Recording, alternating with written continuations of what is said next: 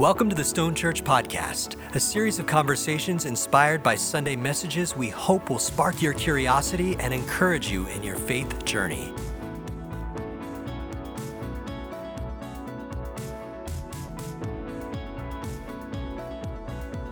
Welcome to our special 4-part series about an important and historically controversial subject, women in ministry. Over the next 4 episodes, we're going to be discussing women on mission, a message recently preached at Stone Church by our very own Associate Pastor of Helps and Administration, Alanna Pedder. Hi, Alanna. Hi, Kate. Also joining us in the conversation is Ashley Palmer. Hi, Ash. Hey, everybody. And Tomi Olajide. Hello. 2 phenomenal women from Stone Church, and they're going to be helping us deep dive into the paradigm-shifting thoughts and theology highlighted in Alanna's Women on Mission message. My name is Catherine Tenkate. So I thought we should start at the beginning. I've heard it's a really good place to start, apparently. I don't know if that's copyrighted. Alanna, your message starts with an experience you had where you found yourself questioning your call to ministry and specifically preaching. And I, being also a woman in ministry, I related to it having grown up in the church and having seen how women were discouraged from preaching and leadership and becoming pastors. And I think it would be really great if you could share your experience with us. Sure. Thanks, Kate. I grew up thinking, of course, that men had certain roles and women had certain roles. And when God called me into ministry, I was at an Eastern Ontario Nunavut District Conference, and yet I was very certain of my calling. And immediately I was obedient and I followed God's call and I went back to school. But as I came to see that my call was going to mean also preaching and leading, I began to have a lot more questions, and I really wanted to dig into, the biblical passages. So I really researched and looked into the original meaning of many of these passages, prayerfully and humbly, because I really wanted to make sure that I was doing and following God's will in my life, for my life. So I was really struggling with my call to ministry one day, and it was one Sunday before I was about to preach. I was here at Stone Church up in the fireside room, which is a room we have here, and I was just struggling, and I was asking God, should women preach? I'd done all the study, read all the things, but, I just wanted confirmation. And I said to God, I just want to make sure this is what you want me to do. And so at that point, I was praying and I felt such a powerful move of the Spirit come over me, and it empowered me. And I just had such peace, and I felt so empowered to preach that day. And the whole time I was preaching, I just felt as if God was right there with me.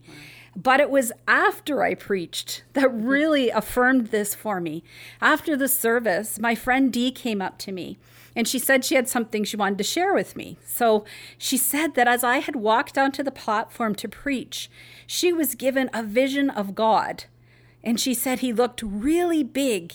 He completely filled the stage and his arms were around me. And she said he made me look really small, which I was really happy to hear because that's not easy sometimes. And she said he surrounded me the whole time I preached. And that's so much what I felt as I preached. And after that, I just never questioned or hesitated to use the gift that God has given me and to steward them well by using them to love others. That must have been just absolutely mind-blowing for Dee to see over you. And even for you, Alanna, just like how life-giving that must have felt. So with that start, here, I want to ask for Stone Church specifically, can we talk about if we are more egalitarian tilted versus complementarian, just believing that women play more equal roles in having the giftings and God-given ability to teach and preach? Can one of you ladies with the wisdom speak to that? Yes, that's a great question, Ashley. And, I think that our church at Stone is mostly egalitarian. But I do believe that there are some people, and I have heard from some people, that don't think that women should preach. And, you know, the PAOC, who our church falls under, were certainly very embracing of women in ministry when they originally started. But as time went on, they actually became quite complementarian. And it's only been, you know, in the last 15 or so years that they've changed back. And, you know, even now, though, there's still relatively few female lead pastors in our PAOC organization, as well as on district, you know, and oftentimes when I'm at district events or I've been places, it's assumed that my husband is the pastor and I'm the wife of the pastor. Yeah. I have had that too. I've been at conferences, and so my husband is not in ministry either. And I would go to conferences, and everyone, for a long time, they're like, do you really have a husband? Like, we never, and I'm like, he has a job. Like, he's at his job, and I'm I'm the pastor. Yeah, like, I think it's interesting because you would think in a time that we're in that, oh no, that stuff's all being sorted. But there's a lot of places that there's still a lot of work to go. And that's one of the reasons why we're, you know, having this conversation. Yeah. No, to be honest, that sounds like that must be so awkward when you're there at the time and you're like, nope. Yeah. Nope, it's me. Yeah. I'm the one you want.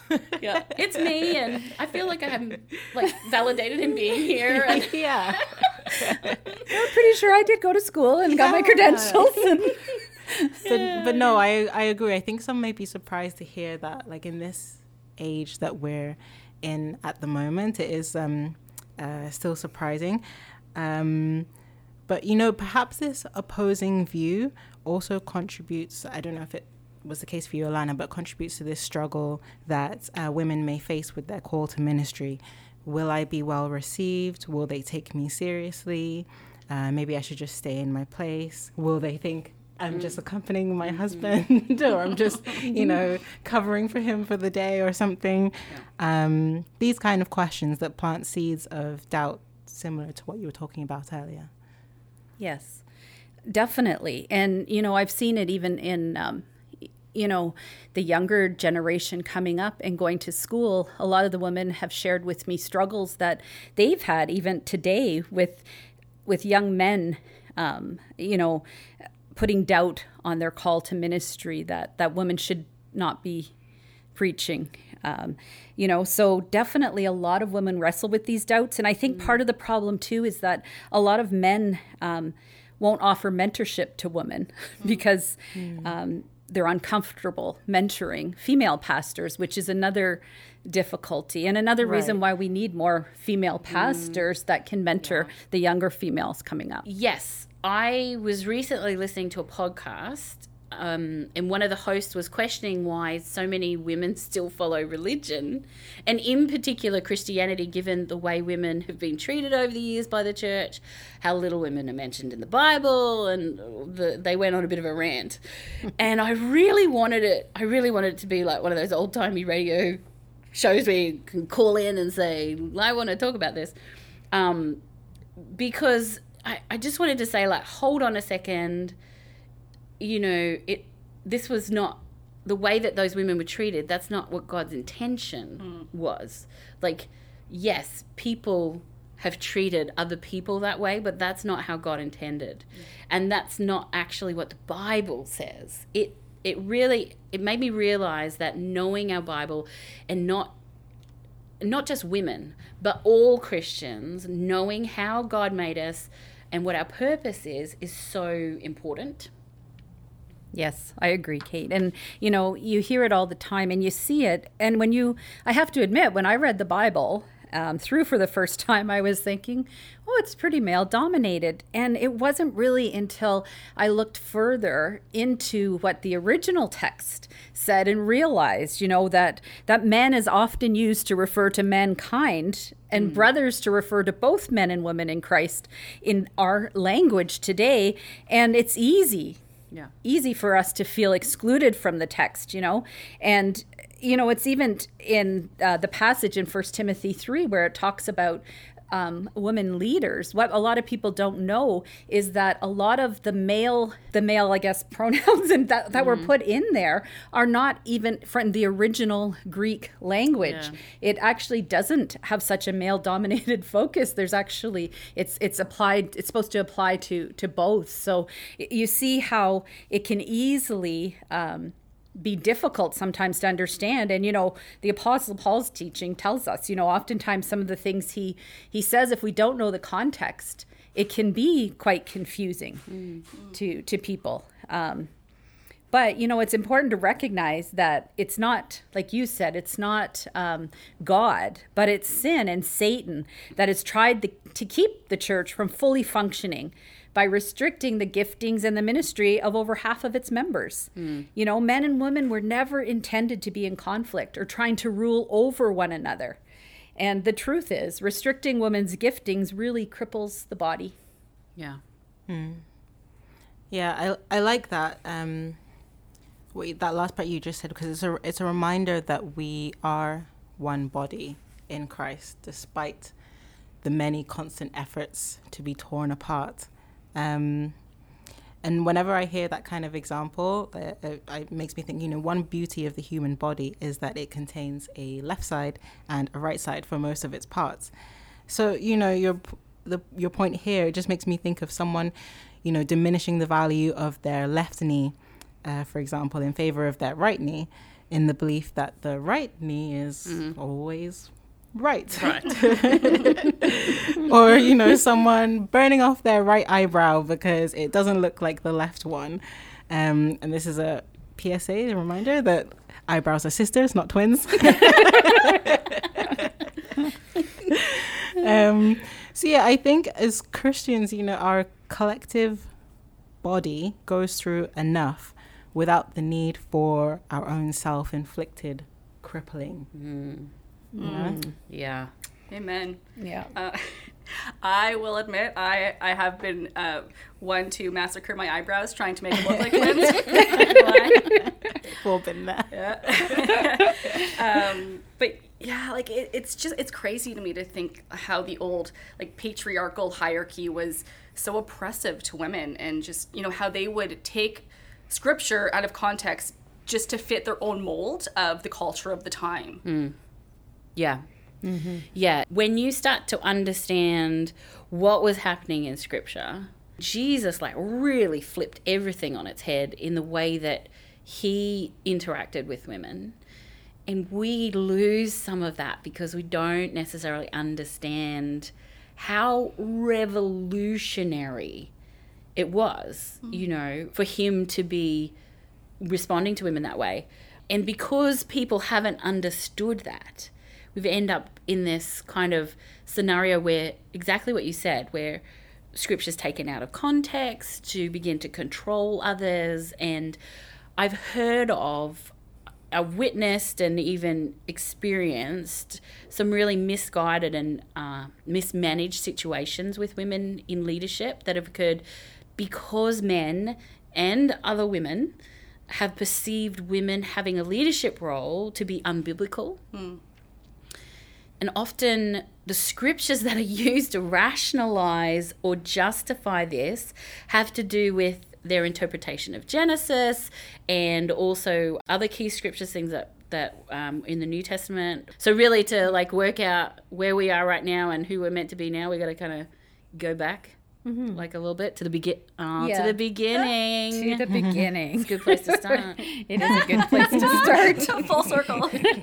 And the thing is it does require us to go right back to creation, in Genesis 1:26-28, and right back when it said, let us make man in our image after our likeness. And just so you know, men there actually means men and women. And let them have dominion over the fish of the sea and over the birds of the heavens and over the livestock and over all the earth and over every creeping thing that creeps on the earth. It's important to note that men and women are both created in the image of God. And it says nothing about hierarchy here. It says both were to have dominion and both were intended to rule over the earth together. And then we go to Genesis 2:18, and, we're told that God made men first and said it's not good that men be alone, but he'd make a helper for him. And this word helper has been used to make women seem like they're less than or just a side, whereas the Hebrew word for helper is Izer, and it means it's one who supplies strength in the area that is lacking in the helped. So the term doesn't imply that the helper is either stronger or weaker than the one being helped.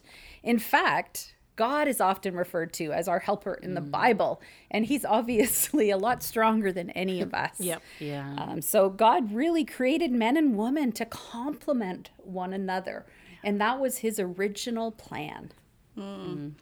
It's funny because, I've been learning a lot over the last few years that I've come to Christ, and I'm now getting to the point where I'm really trying to dig deeper in my, my scripture. And so I feel like, and I myself in the beginning, it's, we can interpret scripture just, for this example, to say that because Eve is a quote unquote helper to man, that women's roles are different than men's and that we shouldn't have power over man.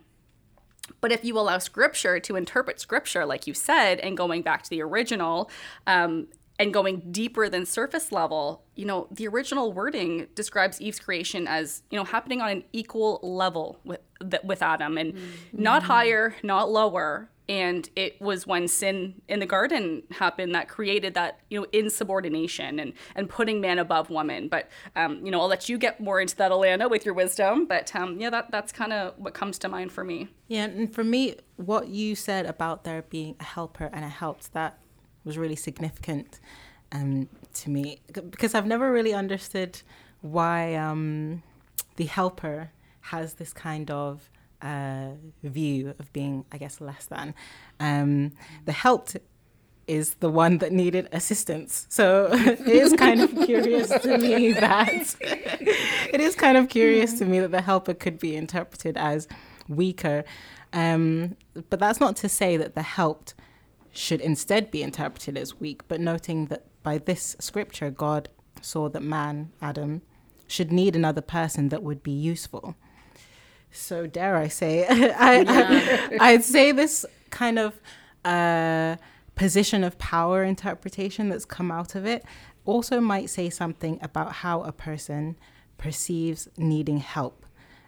Someone that doesn't like needing help, man or woman, because I've been in that position, probably doesn't like the idea of a designated helper coming in. And I think, it even applies to God as well, wanting to do everything ourselves.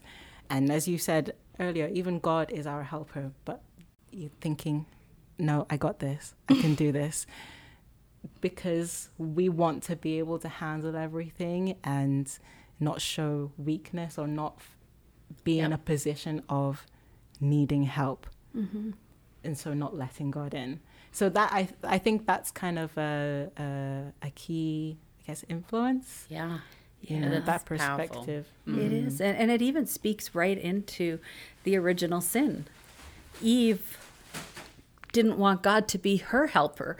She didn't want to listen to his authority. So she decided to take the fruit so she could be like God. And that's the original sin for all of us. We all want to be like God. We all have a problem with thinking that we need God and we need other people. And yet the idea when God used that word helper is he wanted us to understand that everyone should be interdependent. That, exactly. We all are here to supply what each other is lacking. And, it's actually a beautiful thing. And I think of it in my marriage.